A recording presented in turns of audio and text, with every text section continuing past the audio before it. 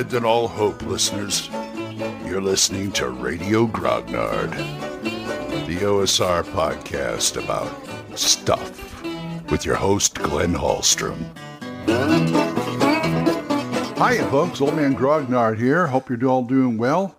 I don't know if I'll be doing well or not, but I'm sure going to try. Nice and sunny day out, and today is D-Day, or I should say S-Day, Surgery Day, where I'm going to be having some major surgery done, mainly pancreas and spleen go bye-bye. But that's a whole nother story. I just want to talk about gaming right now.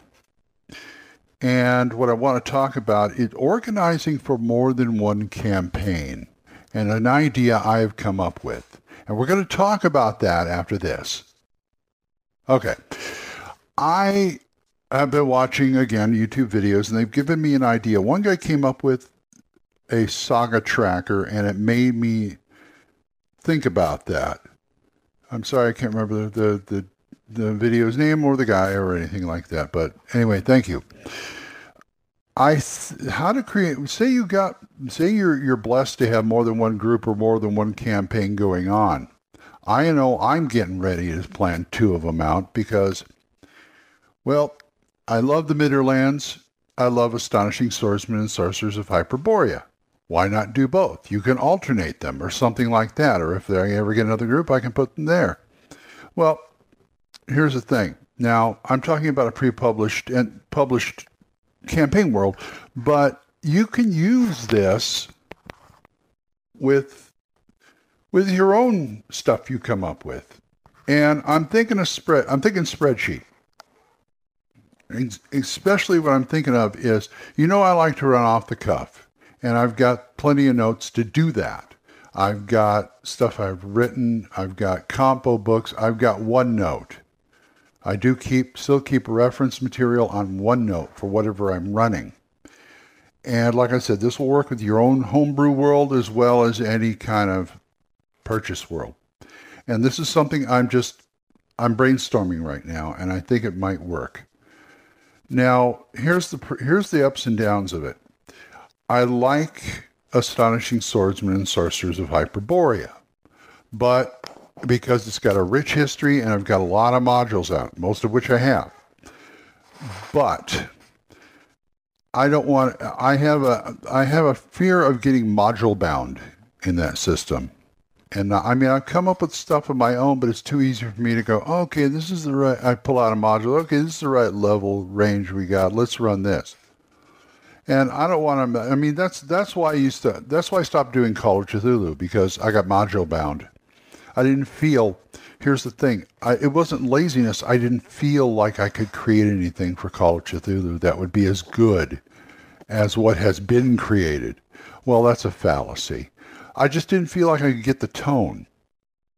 And Astonishing Swordsman, I have running the risk of the same thing. Now, on the other hand, the Midderlands, using swords and wizardry, complete, I could do that. Those 3 books as of this recording, they are packed so full of ideas and hooks.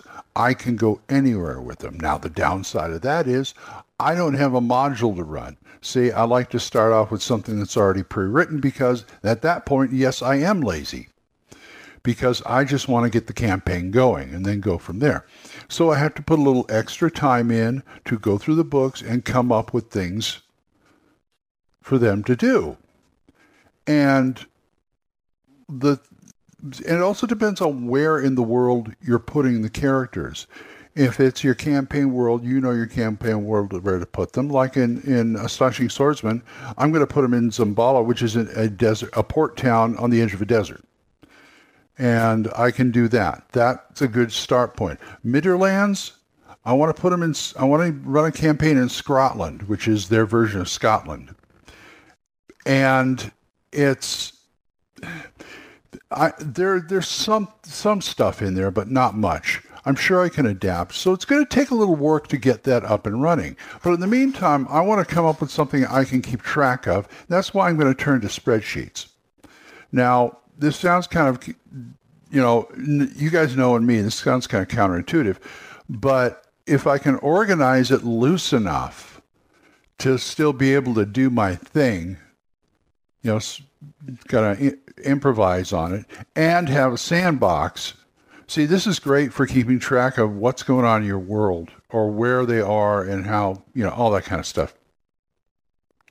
So what I came up with is, I'm going to pop open the spreadsheet, and I want to take one section of that spreadsheet. And what I mean is you can do it in sections on the same page, but I will want to create a separate page for each campaign.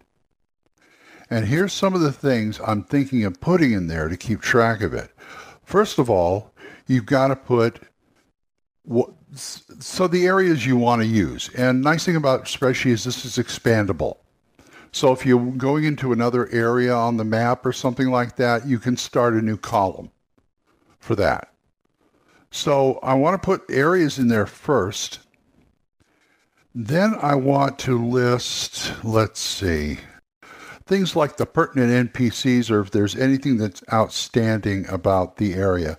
And I'm probably going to do that with bullet points in the cell, or just list them down in the cell in one sentence. Then I wouldn't want to put any kind of pertinent NPCs that they might run into that are important to whatever plot I'm doing. I would also like to put the plot, if I have a plot or a situation, rather, the situations, the overarching situation, I should probably put as a separate heading above everything else. This is the overarching situation. But any kind of plot hooks or any ideas I have, put that in there. And the last two cells, first of all, I'm going to put the plot. I keep calling it plot, but I thought I broke myself with that. I guess I didn't. I'm going to put the plot, what I come up with. And then I'm going to put down in the next cell what really happened at the session, the sessions. I mean, I've got sections like that in my compo books that I do, one for each campaign. I do put like, okay, this is the situation going in, and then the next page I will put, okay, this is what happens when we played it. And then I will adjust accordingly. The nice thing about that is after every session, I should update this, of course, and I can change it really easy. I can do the plot really easy. Nice thing about putting the plot and then what really happened is the fact that not only can you change it on the fly, but you can see what you planned and see what works and what doesn't. Now, you can also have a section for miscellaneous, things like possible experience points earned at the end of so many sessions if you're doing experience points. How many sessions is it going to take to level up if you're doing achievement-based experience leveling up? Maybe some monster stats, things like that. I usually refer to my OneNote on the monster stats because I've got those in there for whatever monster I'm using. So that's the way I want to lay it out. Now, this is kind of a trial and error thing. If you guys want to follow along, I'm going to try and do this. If I ever get up on Roll20, we're going to do it. But if you want to try it, I'd like to hear about, what you come up with like this. I think I've got a good start for that. Because me, it's like running one campaign is work enough. If I'm doing more than one campaign, then I got to start really organizing to organize to improvise. There's the buzz phrase. Organize to improvise. That's what you want to do. All right. I got to go start my day. I'm probably recovering by now. And well, if you want to talk to me about this or anything else, oldmangrognard@gmail.com, or you can drop a voicemail on Anchor. And I want to say that I've been doing the show for over a year. And it's been really fun. In fact, I think I've been doing it over 2 years. I'm not sure. I think it was I'm going in my second year. But I want to thank everybody out there that listens. You guys are great. You guys are wonderful.